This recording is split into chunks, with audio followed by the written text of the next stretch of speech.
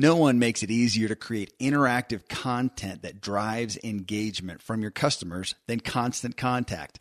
Unlike other solutions, Constant Contact has a smooth drag and drop design, which provides the most simplified editing experience possible. And if you want to talk strategy with a marketing expert, you can turn to Constant Contact's free live coaching for help. See how you can be a marketer with a free trial at constantcontact.com/podcast. Welcome to the Ziglar Show. This is episode 457. Today we have John Miller, author of QBQ, The Question Behind the Question, in the studio with us. Our focus for inspiring your true performance today is personal accountability, something all of us fail at some degree with and can utilize to our great success by increasing it. This was a very high energy show. You're going to get tremendous value from it, as we did. You're what you are and where you are because of what's gone into your mind. You can change what you are. You can change where you are by changing what goes into your mind. You cannot become what you need to be by remaining what you are. If you can't take a huge step to begin with, take as big a step as you can, but take it now. That's the key. Take it now. You can have everything in life you want if you'll just help enough other people get what they want. Today's a brand new day, and it's yours. Hi, everyone. I'm your host, Kevin Miller, and today we've got John Miller. He shares my last name. He lives in Colorado, as I do, and he has more than a quiver full of kids, as I do as well. He's got 7. But for the past decade and a half, his book, QBQ, The Question Behind the Question, has been purchased in truckloads by Fortune 500 companies and pretty much any corporation or business worth its salt. Additionally, the book has become a foundational classic on the shelves of those individuals. I'm a foodie and I enjoy learning about the process that brings great foods and beverages from idea to the table. And then I like tasting them and learning the nuances of what creates the most significant tastes, from coffee to cheese to distilled beverages. I did a tequila tasting in Mexico, and recently bourbon. Heaven Hill Bottled in Bond bourbon really impressed me from the story to the taste. I grew up in Kentucky, where horse racing and bourbon are famous, and I got introduced to Heaven Hill Bottled in Bond bourbon. It's produced by Heaven Hill Distillery, which has been and still remains family-owned since 1935, and I'm impressed with the bourbon's ultra-rich, smooth taste, and right on the bottle it states that this bourbon is 7 years old, which is actually 3 times longer than what's required to be certified as bottled in bond. I feel with beverages, the longer the prep, the better the taste. Being a bottled in bond product means it must pass a list of 7 requirements that set the standard for this quality bourbon. So look for it at your local store. Heaven Hill reminds you to think wisely and drink wisely. Globally, you're going to hear why as Tom Ziglar and I talk with John. It's a very timely message as the topic of entitled millennials is getting great attention as of late, but it is relevant for all of us in a dramatic way. If you don't know of John, a couple things about him. He has one clear mission. It's helping organizations make personal accountability a core value. Though again, as you're going to hear in the show, this book and message has become a primary personal development tool for tens of thousands of individuals. John is the author, of course, of QBQ, The Question Behind the Question. That was the foundational book, but also of the book Flipping the Switch. Another one, Outstanding, 47 Ways to Make Your Organization Exceptional. And he's a co-author of Raising Accountable Kids and the QBQ Workbook, all of which we'll touch on in the show. You can connect with John and find out more, what you're going to want to do after you hear a little bit about him, at QBQ.com. Okay, that's QBQ.com. Okay, a couple quick things before we start the interview here. Number one, Tom Ziglar and I have an upcoming Q&A show coming up just the next week or two. And if you want us to answer or address your personal question as you're on your personal journey of inspiring true performance, go now to ask.zigshow.com. askzigzag.com. You can just type it in there. You can even speak it and leave an audio message that we can play, or simply email us at ask@zigshow.com. Again, the URL ask.zigshow.com. You can go there or just email us at ask@zigshow.com. The question you have for your own personal journey is shared by thousands of others. I guarantee it. So please give us your personal questions. And number two, if you've gotten value from the show, please subscribe to the show and give us a rating and a review in iTunes or Stitcher, wherever you listen. This helps others find us. So appreciate that in advance. All right. Well, with that said, we are going to dive in with John Miller and talk about the question behind the question. Well, John, welcome to the Ziglar Show. Thanks so much for taking the time to share your message with us. Glad to be here, Kevin. Tom, too. Thank you so much for having me. Absolutely. We're both standing here. Come on, John or Tom, hold your book up. We'll do this for the viewing audience. There we go. All right. Perfect. Love it. And I appreciate that it doesn't do it backwards like so often happens with the video. Well, hey, I want to start off, John. I hear there's a Zig story, something about a special phone call you received. Yes, it was years ago when my QBQ book had first come out. I think it was the summer of 2002. And I knew a friend of Zig's had loved the book, and he had given a copy to Zig. And one day I got a phone call, and the caller ID said Texas. And I don't know why my gut just told me this could be the call. Not that I expected Zig Ziglar to ever call me, but of course, once I heard his voice, I said hello, or QBQ, good morning, and the voice said, I'm looking for the author of that QBQ book. And I said, well, if this is Zig Ziglar, I'm going to sell you a bunch. He laughed, and we must have talked for half an hour.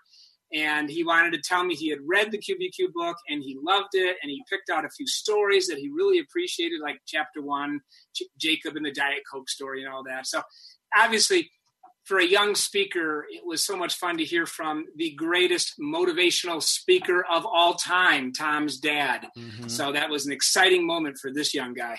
So did he buy a bunch of books is what I want to know. Well, I made the classic mistake. You know how we tend to give stuff to people who can afford to buy it? Yes. So I think I shipped him 50 books for free, which I didn't need to do because I assumed Zig had a little money in the bank. But, it was like, I can't possibly take money from Zig Ziglar. Uh-huh. I mean, this is a story you don't know. Years earlier, when I had been selling training for 7 years up in Minneapolis, St. Paul, a friend of mine had loaned me a series of VHS tapes featuring Zig Ziglar.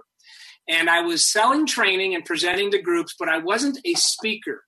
This was 1992, and I will never forget, in January of 92, 93, somewhere in that range, I was sitting down in the basement, an unfinished basement, on the couch in my robe at 10 p.m. watching Zig. And at one point, I said out loud, I was all alone. I said, that's what I want to do. That's what I want to be. Wow. And 3 years later, I left that training company and dubbed myself keynote speaker on personal accountability. And, the rest is history. In a lot of history, I've heard stories, and I know you've been in front of so many audiences. Matter of fact, I asked Tom about his history with you, and he said that he thought that it was at a Dave Ramsey, someone else our listeners know well, at was it an Entree Leadership event? Yeah. I went to an Entree Leadership, and I think, John, your book is part of the package that Dave gave out to us. Yes, it still is. Yeah, and and I think I'd also gotten one in 2002 from Dad because I was obviously at the – and, I love, just so everybody hears this, I love this story because what people don't know is the thing that makes me probably as proud as anything of my dad is he took the time to call people who were in different stages of the journey. Right. And just encourage them, right? Whether it was – they just started speaking or they just came out with their first book or whatever. If it impressed him, he would then pick up the phone and immediately call him. And that's just rare. We don't hear enough of that, but that was just the way Dad was. Well, obviously your father was an amazing man, and you've gotten so many accolades, Tom, for your dad, and maybe you now too. You're probably tired of hearing it, right? you don't get tired of that. No, that's what I'm thinking. Well, I can understand. My dad was Cornell wrestling coach for 26 years, a pastor for 40, and a local politician in upstate New York. And I go home now, and obviously my dad wasn't famous like your dad, but people say, I miss your father. He made such a difference in my life. He meant so much to me. And he was born in 21, about 5 years ahead of your dad. So I can understand. And of course, Kevin has the great Dan Miller as a father who, Kevin, I'm not sure if you know this, he had me on his show 10 years ago. So you're finally catching up. I'm at least that far behind, if not further. Well, speaking of that, your book, QBQ, has been so foundational for so many people, so many organizations for a good while now. And I want to really dig in deep. Even those who are listening, who are familiar with the message, maybe gotten it. Well, I have too. And digging into it now has brought it to life again. And I want to dig into the message. I mean, this is your flagship. So the question behind the question. And I want to start by just boiling down the essence, especially for those, there's going to be 50,000 Ziglar listeners who are going to hear what you say next. And I just wanted you to jump off with, what is the primary problem that you know that our audience has, or a desire that they have that QBQ is going to meet and solve and provide for them? Well, if you're as human as Adam and Eve and the snake, you might have some blame going on in your life. And everybody does. And of course, there's blame everywhere in our culture today. But let me give you a little history. I think that always helps listeners and viewers if we give a little history. I came out of Cornell in 1980, and I married my 19-year-old girlfriend that year. So we'll hit 37 years soon. And we moved out to the Midwest with a big company called Cargill. And I spent 5 years moving to 3 or 4 cities with them, Karen and I did. And I wasn't cut out to sit at a desk 8 to 5. And in late 85, a friend said to me, why don't you get into sales? And I said something like, no, not me. But then I found a sales position. But in my opinion, not just selling medical products or copiers, which is all worthy, but I found something that matched my God-given gifts, but I didn't know it at the time. And that was selling training. So not only was I hired to persuade executives, I was also hired to teach and train. And coming from a coaching family, that was a nice fit. So I started selling training in Minneapolis, St. Paul, leadership training, sales management training. And not only would I sell the training, I would also facilitate 3-day workshops with senior executives and middle managers. And I sat in the back for 2/3 of the time, allowing the client to do some facilitation. I won't get into details, but I had a lot of time to do the listening. And after about 8 years, I finally caught on to something. People ask really lousy questions. And what I was hearing was questions like these. Why do we have to go through all this change? When is someone going to train me? Why don't they pay me more? When will that department do its job right? Who dropped the ball? Who made the mistake? Who came up with that dumb idea?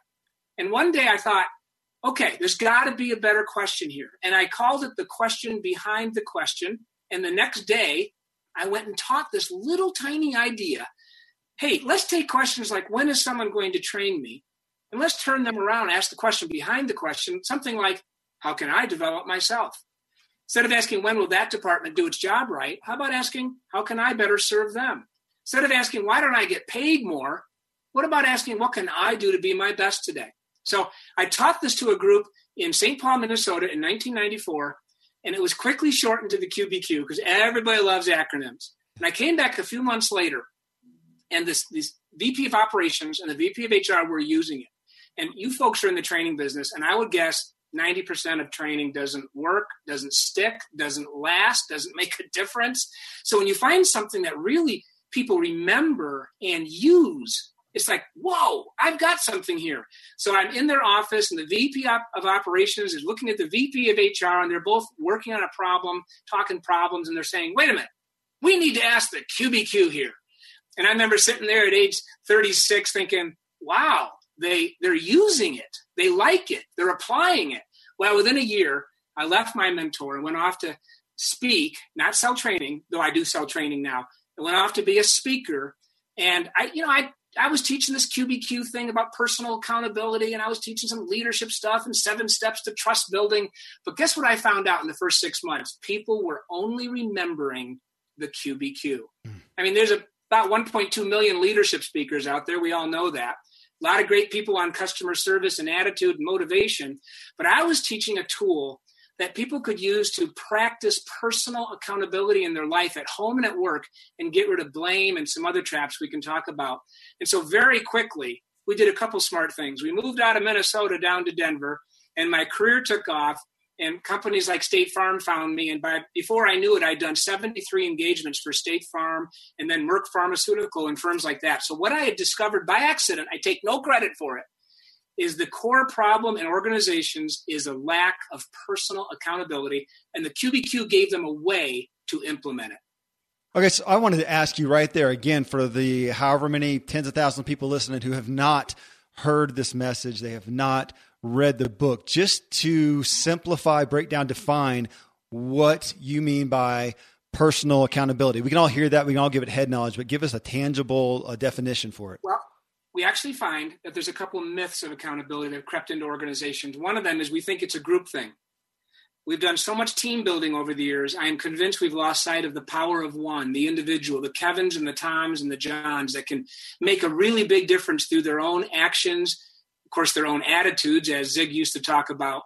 And we've lost sight of the person. So now we get people hiding behind the team. I mean, for you listeners and viewers out there, just imagine people in your company saying, well, the team didn't get it done. The team didn't have enough resources. The team wasn't committed. Nobody on the team cared as much as I cared. All of a sudden, we're hiding behind the team. The team has become the excuse. We're blaming the team. But when we find an outstanding organization, we find outstanding people doing good things. So it comes back to me, personal accountability. So the first myth of accountability is we think it's a group thing. But the other myth is we think it's something I hold others to. My wife and I wrote a parenting book called Raising Accountable Kids. And it's just hilarious. I happen to have a copy of it too, Kevin. I don't know how that happened. Oh yeah, I got mine. I'm holding mine up too. All right. No, we sent out an email to a couple thousand people who wanted to hear about the book when it came out.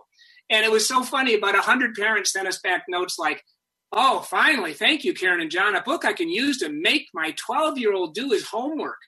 Or a book I can use to get my millennial son off the couch and out in the workforce. A book I can use to get my teenage daughter to speak to me respectfully. I wonder what happened when they got to page 3. And in page 3, Karen and I write this: my child is a product of my parenting, period. End of story. No more blame. So the two myths of accountability are we think it's a group thing and we think it's something I can hold others to. Managers fall into that trap every single day. I'm going to call my people in on Tuesday and I'm going to hold them all accountable, we hear all the time. That's not what we're teaching in QBQ. We're teaching a way for me to rise above the problems of the day, the frustrations, negative feelings that come to all of us, and ask, what can I do to make a difference? How can I serve people today? That's what the question behind the question is all about. So personal accountability, as we define it, is making better choices in the moment, making better choices in the moment. And of course, we all make choices all day long, but we're not choosing our next action. A lot of companies get off track talking about best practices. We should be talking about best thinking. I'm always choosing my next thought. So the QBQ is a tool and we can unlock it and explore it, but it's a way for me to choose a better thought so I can get out of the blame game. Well, this is obviously very near and dear. No wonder Zig bought a lot of, or wanted a lot, received a lot of your books. Because I mean, this is the heart of Ziglar's, bringing it back to us. I mean, Tom, that was that's a root, that's a pillar of Ziglar, for sure. In this book, QBQ, which is at this point, I think, did you say it was published in 2001? I think I saw. Well, it first came out in 2001, and now we're into 5 generations of the book, and the most recent version just was released by Penguin Random House. Okay, so in that, this has become a classic in business and in personal development. And you mentioned something a minute ago. You just referenced culture, and I did have that question. Since you published this first one and now have gone through these revisions, in that time, what have you seen changed or evolve in regards to the message or in the way that it needs to be delivered to the culture in today's world, or just issues that are happening? Are you seeing a bigger, and I don't know if I want to say a bigger need, but a bigger void? Or are you seeing what's happening? Well, John gives us an insightful and highly relevant answer to that question right after I thank Capterra for their support of this episode. I've been a lifetime entrepreneur myself because I love building ideas into viable businesses. I did not go into business to worry about how to track applicants or figure out email marketing. So don't let those things dominate your time. There's software out there that can handle all the day-to-day busy work for you. You just need to find it. That's why I'm telling people about Capterra.com. Capterra helps you find the software solution for your business needs. It's an easy-to-use website with over 400 categories of software to choose from. Whether you need help with website building, customer service, or project management, Capterra is the place to go. They have thousands of ratings and reviews from actual software users just like you. And here's the best part. Using Capterra is absolutely free. There's no obligation. You don't need to register. It's a free resource that will help you make the right software decision. So join the millions of people who use Capterra every month by visiting Capterra.com/Ziglar and find the software that will help you do what you do better. Again, that's Capterra, CAPTERRA.com/Ziglar to start your search today. I would say this, without getting political here, the fan base of QBQ, people who have known it for years, and this is what I'm finding as I get older. I'm pushing 59 now. People who saw me speak at Wells Fargo in 1999 are now with Caterpillar, and they contact me and they want me to come teach personal accountability there. And here's the reason. What they've seen over the 2 decades is more entitlement thinking, more handouts, not handouts verbally, but I mean, as a verb, but people with their hand out, wanting something to be given to them. Younger people, maybe the older generation, of course, every generation thinks the generation below them causes all the problems. Sure. But there's certainly a belief that millennials today might need this message of personal accountability. But I never blame the millennials because we raised them. Mm-hmm. We taught them something. We taught them that they're going to win a trophy just for participating. But the bottom line is we find our clients are saying so many people are coming to work with their hand out, entitled, expecting. They're not willing to work as hard, or they want to blame, or they want to make excuses. And so these people contact us. And one of the things we tell them is, in the interviewing process, have your candidate read QBQ and come back next time and tell you what it meant to them. Because what you're really saying to the culture out there is, hey, the world might be full of entitlement, but not here. Not here. Here we work. Here we put our nose to the grindstone. We will reward you handsomely, but here we're going to ask, what can I do to serve and what can I do to make a difference today? We work in this organization. And so you can't have work as an ethic without personal accountability. Well, so yeah, go ahead, Tom. Yeah, let me just jump in there. When I'm doing a presentation and I'm working with an audience, and especially I'll call them the 35 and under group, I'll take them through this sequence, and what I'm really saying is your future is your choice. Right. And then I'll ask them this question, and I'll say, do you trust me? And of course they all trust me because it's halfway through the day. And I'll say, okay, repeat after me. I'm not going to tell you what I'm about to say. I just want you to repeat after me. And then I say, I am, and they all say, I am ridiculously in charge. And then they say, ridiculously in charge. There you go. Of my dreams. Yes. And they say of my dreams. And then I don't say anything, and I let it go silent for about 20 seconds. And there's just this overcoming of bewilderment, amazement, and then this sudden sense of empowerment. Oh, great. That comes over the room, right? Because they've never been told that. No, they've never been told that. And the world has taught them if things don't go well for you, blame somebody. Blame your parents, blame Hollywood, blame the president of the United States, blame somebody. There is so much blame. And I know your listeners are thinking that's not new, but I do believe over the decades I've been in the training business, it's gotten worse.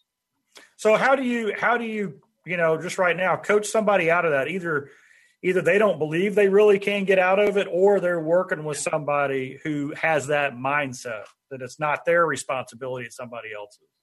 Well, obviously, if we were going to counsel somebody, here's what I found. Personal accountability and truth are like twins. I mean, they're so intertwined, you can't separate them.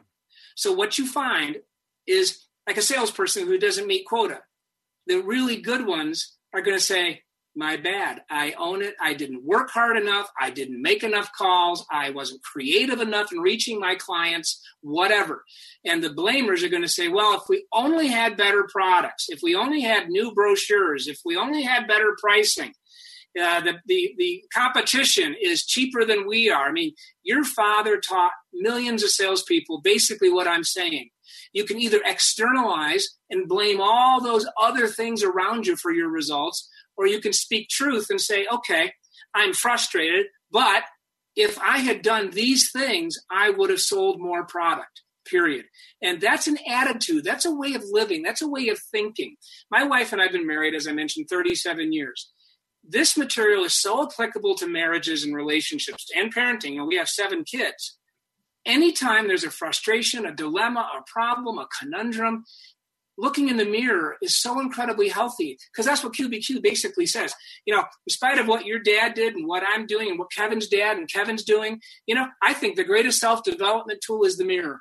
I mean, why do we hold all these seminars? Let's just give everybody a mirror. All you got to do is look in the mirror and say, you know, my relationship with Karen isn't as good as I want. What can I do differently? My sales numbers are down. What can I do differently? At work, I'm not getting promoted. I'm not getting a pay raise. What can I do differently? The mirror, personal accountability, truth, they're so intertwined. And so when we work with people, and we don't do one-on-one coaching, I don't want to mislead your audience, Tom, but when we work with people, it is about sitting down and saying, okay, let's identify the reasons that you have now turned into excuses. And let's start learning how to turn those questions around. So instead of asking, why don't people do more for me? What can I do differently today in my job to be better than I was yesterday? All the QBQ is doing is turning the question inward so I can unlock those great talents, those great God-given resources, those amazing abilities, and those dreams, Tom, that you talked about. I am ridiculously responsible for my dreams. Agreed. I can feel disappointment coming on that you're not going to be writing Raising Accountable Spouses, huh? So this is... Here's a rule you learn when you're the QBQ author. You never refer to the book when you're talking to your wife. Beautiful. Unless it's for you. Okay. Okay. I received that. Believe me, over 20 years of speaking on QBQ, or since 1995 or so, you think my kids have ever said this? Dad, is there a QBQ here for you? Yes. I've said that many, many times. Yeah. That's excellent. Well, I love that. Greatest tool is the mirror. That's a great quote. And John, so, you know, Zig's self-talk cards, which is, you know, the methodology there is get in front of the mirror, talk to yourself. We did a show on that long time ago. It's probably been one of the most popular ones. And the testimonials, there's definitely a week never a week that goes by that we don't get a personal testimony about a life change from looking in that mirror and reprogramming their brain. Well, to what you said about me asking about the culture and the changes, you know, I know for a while we've been getting communications from corporate America lamenting that here are all these kids coming out, they've got the degrees, but they're lamenting the soft skills, the personal relationship skills, the personal accountability to get the job done. And right now we've got this viral video going from Simon Sinek, who we've interviewed here on the show, and talking about millennials and addressing this issue of entitlement. So that sounds bad, but my thought is, and I'll put it to you, is, okay, but for those listening who feel like they're in that, if you're a millennial as opposed, or as well as the rest of us as well, there's also, is there not a bigger opportunity to also stand out and shine from the rest? It's funny, you just used the word shine. This is a little off the beaten path here, but at QBQ.com, I blog every week like most people do. And I wrote one about 2 years ago. I walked into a Starbucks in the Rocky Mountains, and there was a 22-year-old absolutely scrubbing, sorry to say this publicly, the urinal like I'd never seen. The silver part gleamed. And I said, young man, step away from the urinal. Because I wanted to take a picture of it. So I took a picture of just the top of the urinal. I kept it clean, okay? And I posted about it. I said, I met a millennial who cared about his work. He was scrubbing, using elbow grease, polishing it. I talked to him for a while. I said, did you know that cleaning bathrooms was going to be part of your barista job? And he said, well, I kind of did because my sister worked here before me. But it was so marvelous to watch a young man care about his work. They're out there. People are out there that care about their work. It doesn't have anything to do with age. I think the difference with millennials is they want to rush everything. They want everything faster than my generation did. When I joined Cargill in 1980, I was not expecting a promotion or a raise probably in the first year, only got a week's vacation. So maybe it's the expectations. Maybe that's the difference. But I think a message like QBQ helps people slow down and say, wait a minute, I need to earn what I get in life. That's a key phrase. I need to earn it. We do need to teach our kids to learn to earn. And instead of having it given to me where I should get it just because I've been here 90 days, have I earned it? Yeah. Have I been my best? Have I met my boss's expectations? Have I solved my boss's problems? That's what great employees do. They're always working on their boss's problem. So we could talk about a lot of things here, but fundamentally, when you look at whether it's a 22-year-old or a 52-year-old, to come in the door each day and say, I own the place, not financially maybe, but I own my results, my output, my work today, and whether I get my goals accomplished, am I working the right problems? It's all about me. See, I think it's a lie. Okay, my wife gave me a T-shirt that says it's all about me. I don't think it was a positive marital statement that day. Right. But I looked at that and I thought, jeepers, that's exactly what I've been teaching. It's not about the team. It's not about the department. It's not about my boss. It's about me being my best. So instead of hiding behind the team or blaming my colleagues or whining about my boss, what if I said, what can I do today to help the team move forward? What can I do today to help my boss look good? Nothing wrong with that question. What can I do today to earn my keep? That's all QBQ teaches. Now, you mentioned a key phrase, Kevin, self-talk. Of course, Zig was teaching self-talk before most of us knew what it was. But here's what the QBQ tends to do. And again, I got lucky. It gives people a way of changing their self-talk because there's a 3-step formula to the QBQ. So when I go in to speak, I don't go in and shame people like sometimes executives do. Executives will say, you need to be accountable. We actually unlock a tool that gives them a methodology for not asking, why don't I get paid more? And to start asking a better question that leads me to taking ownership for my life. Friends, I'm pretty candid about my lack of financial prowess. Money and numbers are fairly Greek to me, so I need a lot of guidance. One of my closest friends is a wildly successful wealth manager, and I'm working on some financial literacy and just continually seeking guidance. So I ask you to check out yahoofinance.com. Nobody knows it all, and Yahoo Finance is an incredible resource for the rookies like me or the seasoned investors. Before my dad passed away recently, Dave Ramsey and his wife Sharon flew down to visit. We all got to spend a day together, and I was at yahoofinance.com just now. I saw multiple news flashes from Dave and other people that you respect, and they were hitting so many of the hottest areas in finance today. So it's a place to get a snapshot of all aspects of your financial interests, and if you have them, your portfolios.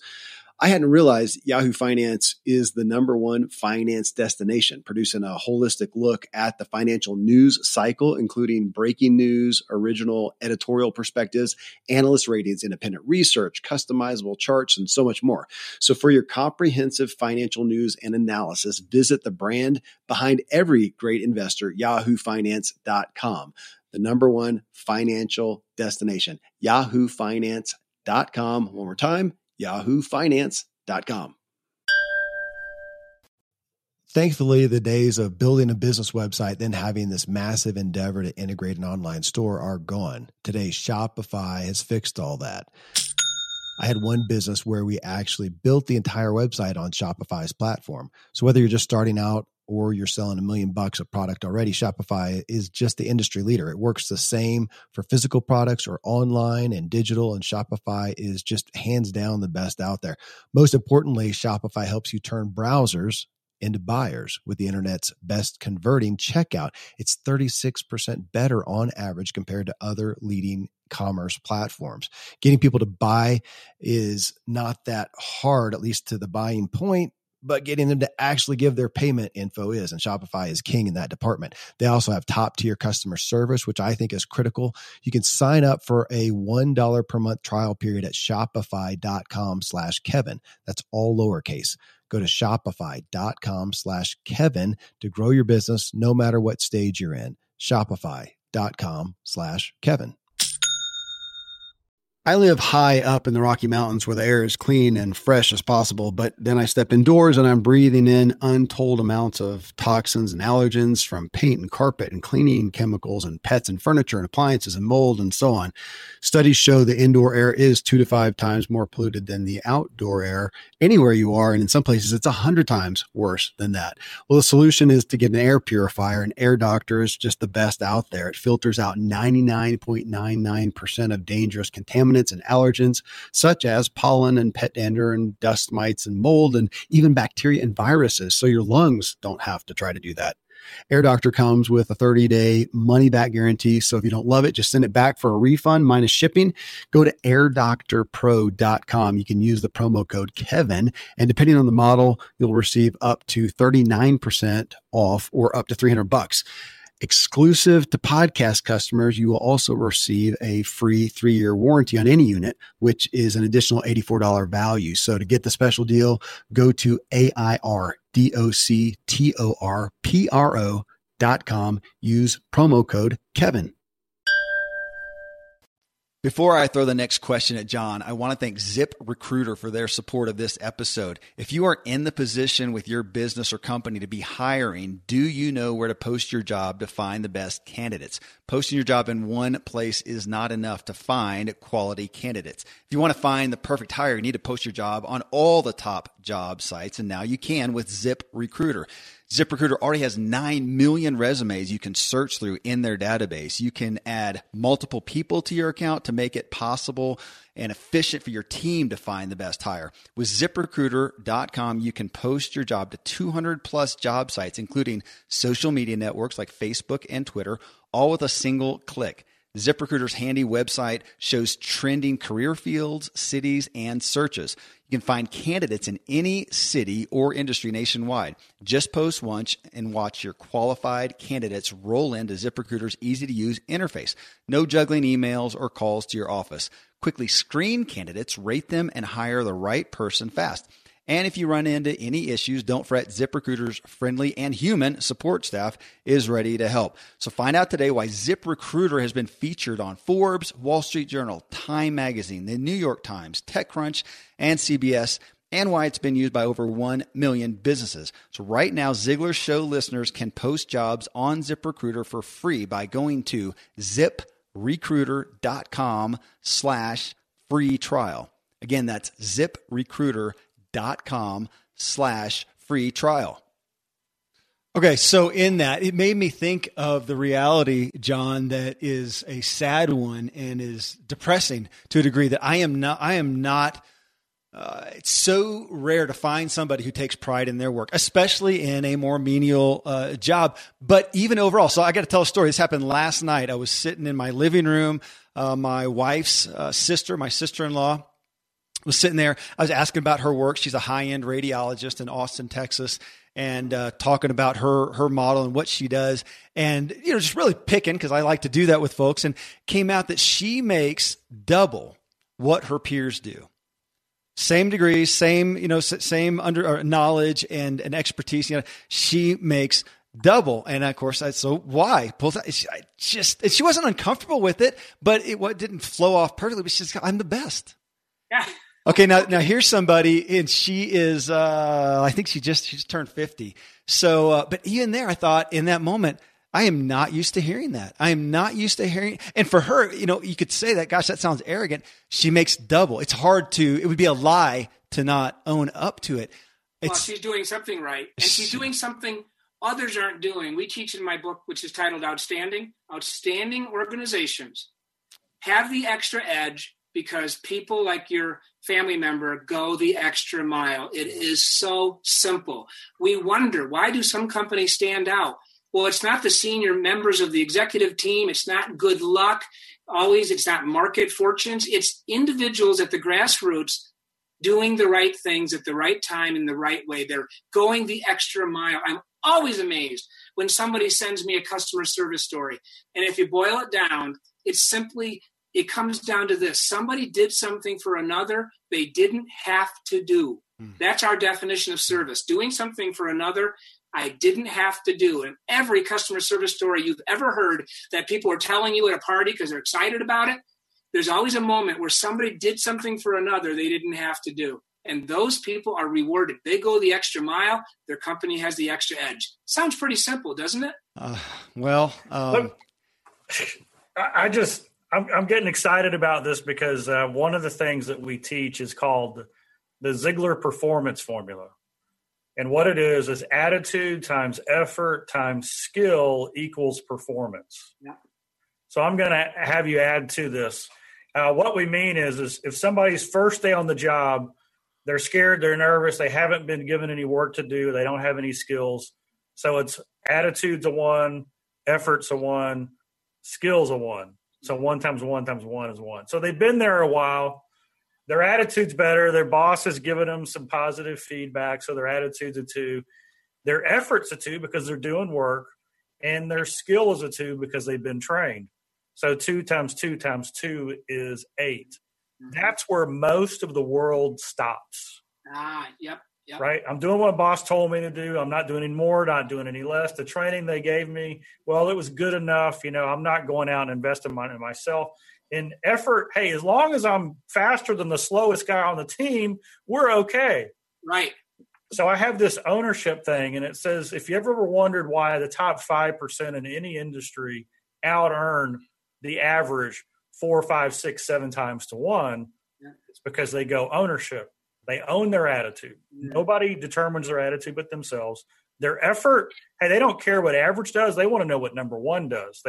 Exactly. They work harder. They work smarter, more efficiently. And skill, man, this training you brought me is fantastic. Yeah. I'm still going to invest in myself.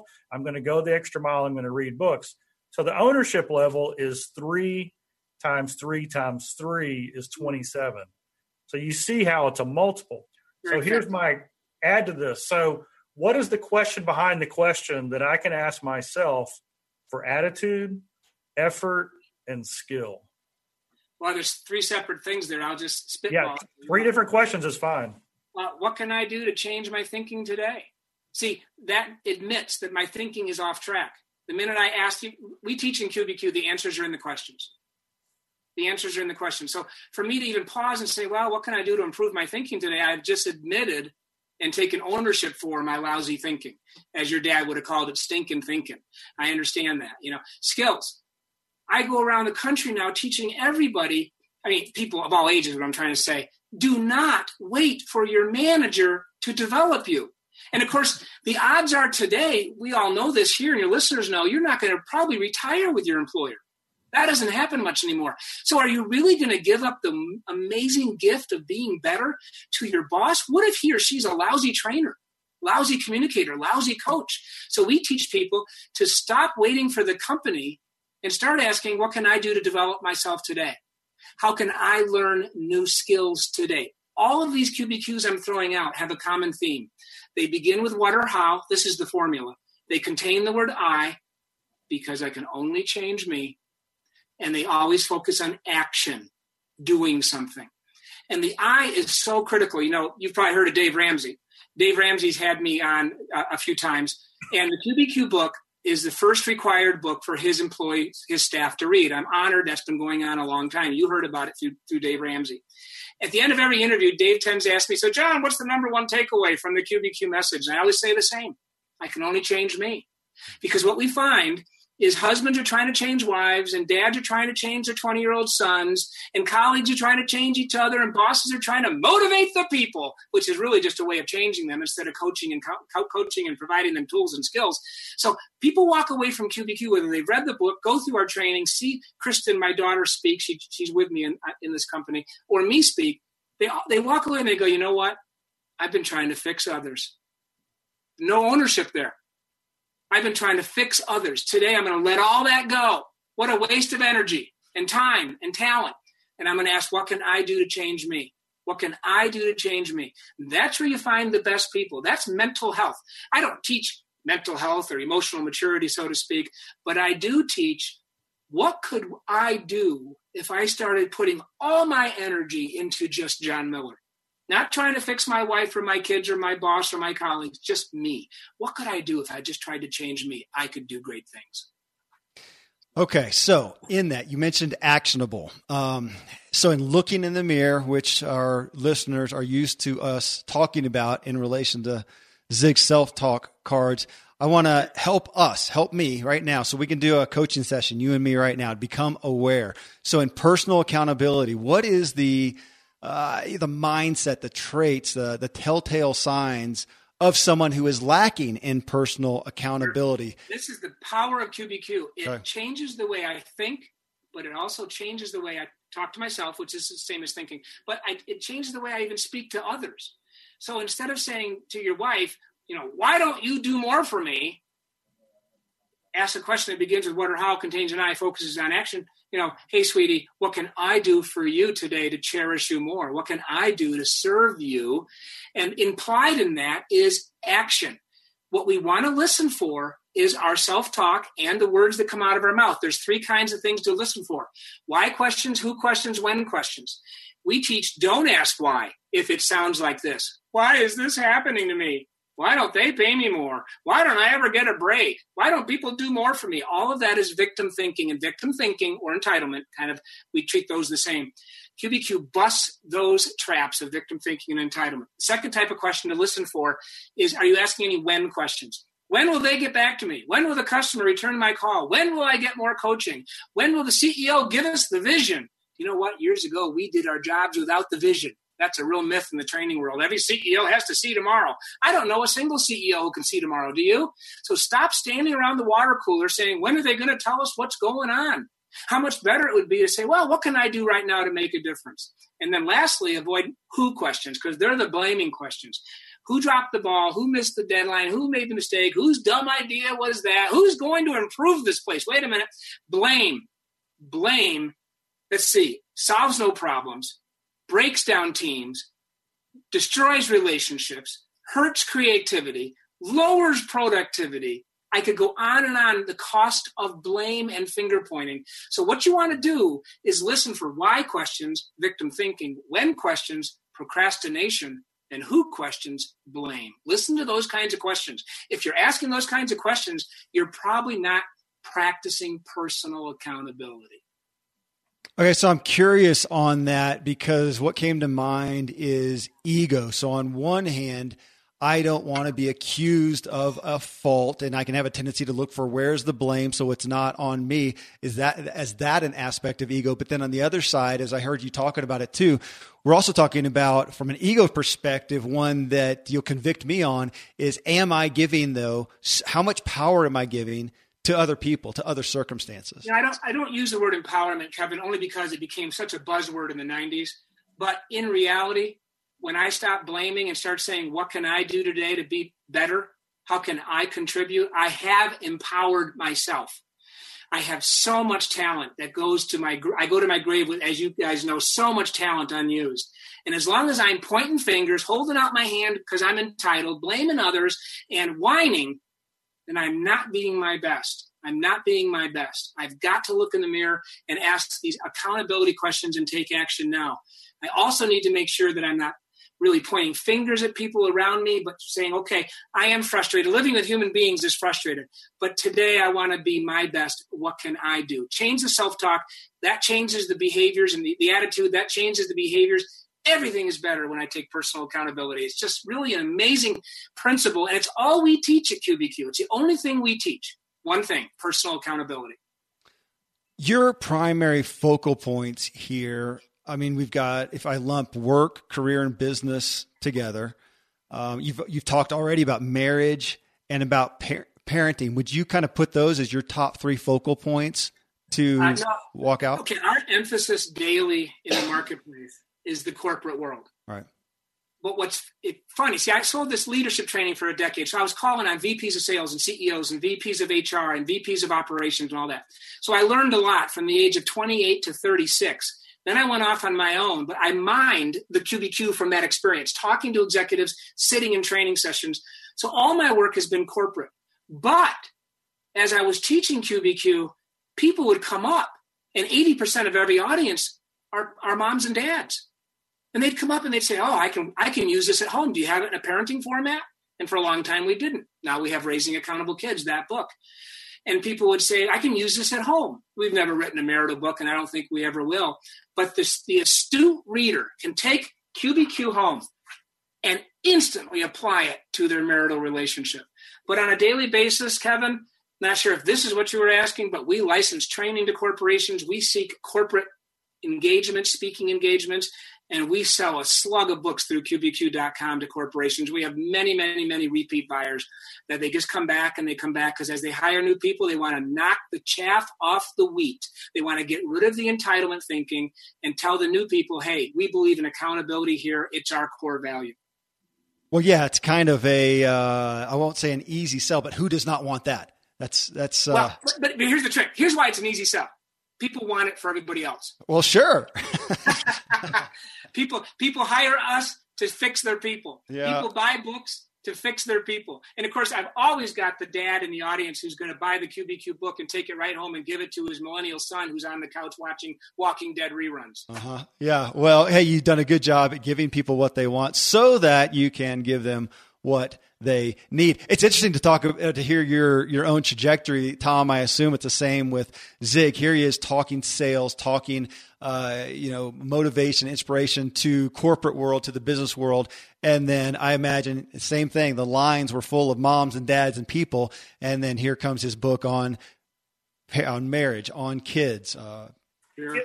Yeah, and the reality is we know this, that all of life and all of business is about relationships. Right, it is. And until we own the relationship where we take responsibility for it, yep, we're accountable to how we develop relationships. How can I help you? What can I do for you? You can have everything in life you want if you help enough other people get what they want. Right, absolutely. I mean, it's just a simple process. And one of the stories I love is we were called into a big client. They were having a lot of turnover. They thought there was a communication problem between management and millennials. You got ex-Marines hiring 25-year-old millennials, and they don't communicate on the same level. But we discovered that wasn't the problem. The problem was the young person was a new married, brand new baby, and they were having relationship problems at home. And so we had to help fix that. Sure. And so it's so important when you start asking, what can I do?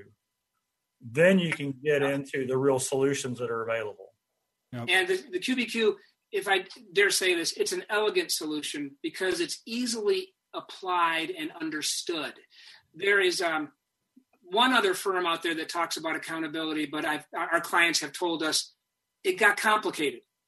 And there's something about the QBQ book where it's not beneath, and please don't take my language wrong, I hope so.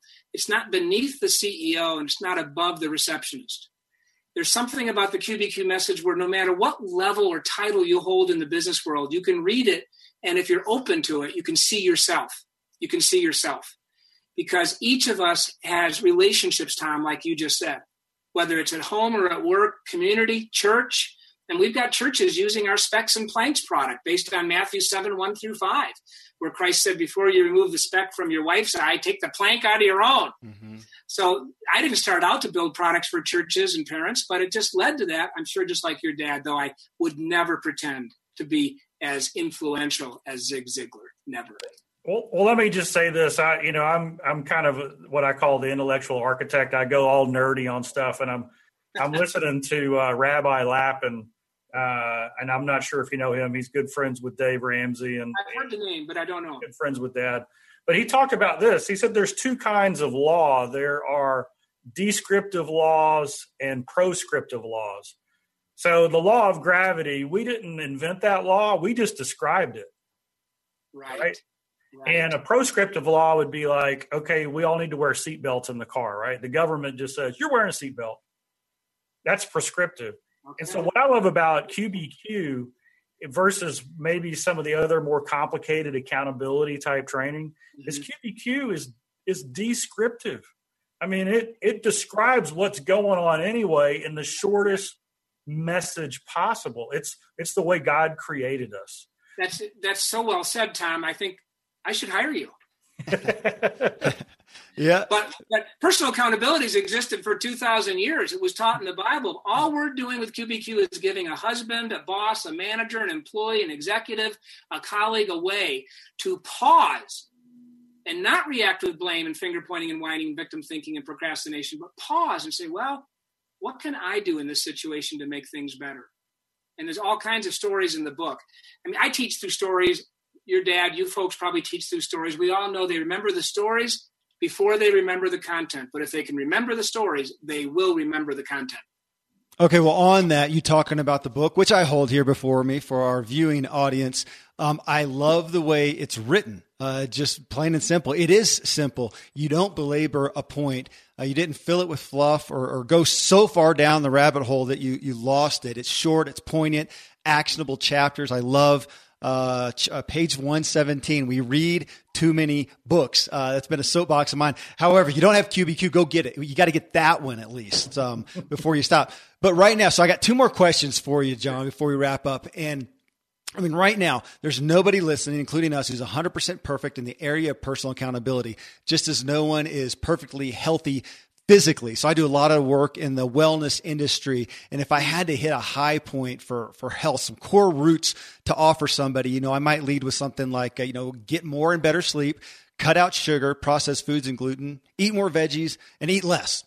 Nobody's going to be harmed by doing that. It will help everybody to some degree. Those four things will do a drastic amount. So with that as an analogy, in regards to personal accountability and taking action, what are some of the number one areas that we can all write down right now? And folks, I would pause this wherever you're at. Wait, if you get back from your commute, think about this, write down.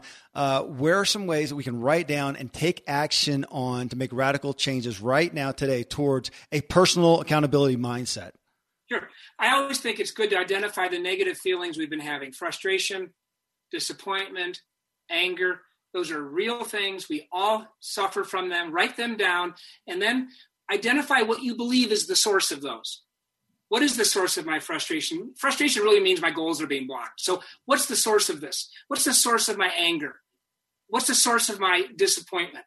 And if it leads back to an individual, ask yourself, have I been waiting for that person to change? Have I been trying to change that person? Have I wanted to fix them? If I had said, if only they would do this, then I would have a better life. So I would always start with my negative feelings and then lead it back to the people involved and maybe the things, like my sales numbers are down. What can I do to improve those sales numbers? But in the end, and I know, Zig used to say repetition is the mother of learning. I would say, listen to yourself. What questions have you been asking? Do they begin with why and have a poor me tone? Do they begin with when, where you're waiting for others to do something? Do they begin with who and you're really just pointing fingers and blaming? Write those questions down. We call them IQs, incorrect questions. IQs, incorrect questions. Then take the 3 guidelines taught in the QBQ book and turn those IQs into QBQs using the guidelines. Begin with what or how, contain an I, focus on action. So start with reality, those negative feelings. Start with the people in your life that you've been trying to fix, but then go to those IQs you've been asking, turn them into QBQs, and begin to ask those better questions. That's when we flip the switch. And I will mention, probably every author has a forgotten book. This is the companion book to QBQ, Flipping the Switch. And that deals with trust, learning, service, ownership, and creativity, but it uses the QBQ message, the tool of the QBQ, to help me really flip the switch. And I will never be the type of person Tom was talking about, the 3x3x3, until I flip the switch and take an ownership for my life. Okay, so as you talk about that, starting with the negative feelings and question, of course, I'm thinking about myself. But since you are the guy on the hot seat today, I'll let you answer the question, John. So as a master and evangelist of personal accountability, where do you occasionally find yourself faltering? Where do you have to bolster John Miller? Silly you. Don't you know I'm perfect? Yeah, well, I thought I'd take a chance. I mean, my last name's Miller, Kevin Miller. I'm perfect. Okay? All the Millers. Yeah, absolutely. Hey. We have about 99 relationships in this family. I don't think the math is quite right, but I have 7 kids and a wife. That's 8. We have 7 grandchildren. That's 15. We have 4 in-laws, son-in-laws and daughter-in-laws, 19. So, 19 times 18, you've got all kinds of relationships in this family. And every single one of them requires a different kind of skill, ability, attitude, words you say, techniques, maintenance.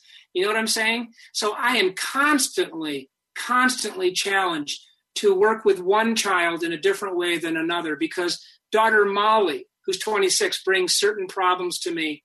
Daughter Tara, who's 32 and runs a business, brings certain problems to us. My only son, Michael, brings certain attitudes to me. And I'm always working on being that kind of dad who never is so controlling those grown kids don't want to be with me. We have a Raising Accountable Kids Facebook page too. And we posted an image recently that basically said, do you want to raise kids who want to be with you when they're grown? Then start letting go as they grow. So I'm always having to think, what's the best answer here? What's the best action here? What's the best question here? So my kids come to me and want help, but I'm not trying to fix their stuff. And I'm not trying to tell them what to do, because we have 7 millennials. We live with 7 millennials. Forget about employing them. Our kids, we don't live with them. They're not home, most of them, but they're 34 down to 18 and a half. They're all millennials as defined by being born after 2000. So we're constantly dealing with that class of people, those wonderful people, those young people. But again, bringing it back to me, I always have to be careful what I say, the way I'm processing, letting go. We teach the ultimate QBQ. I know I'm rambling here, but I'm a speaker. The QBQ, the ultimate QBQ, here it is. How can I let go of what I can't control? The answers are in the questions. That is an amazing question.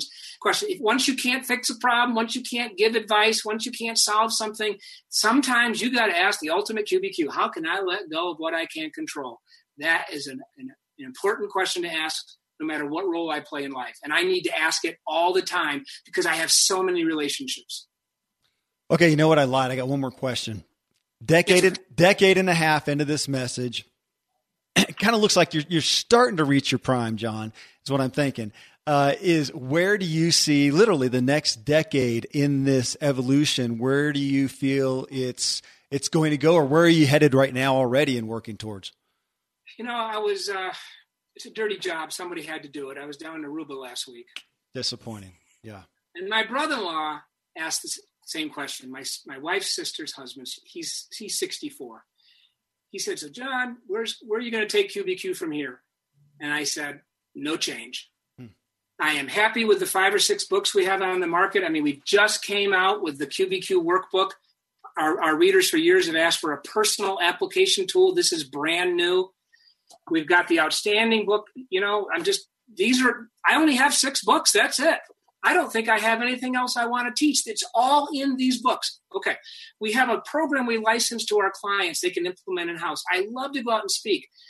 So there's nothing new on the horizon because QBQ is already like 2,000 years old because it's just personal accountability, Matthew 7, 1-5. But what's still in our future is Kristen.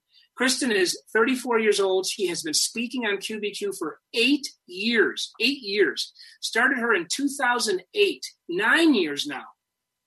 And she's the future of this company. And it is great fun watching a millennial go out and say, hey, let's not be entitled. Let's not point fingers. Let's not blame.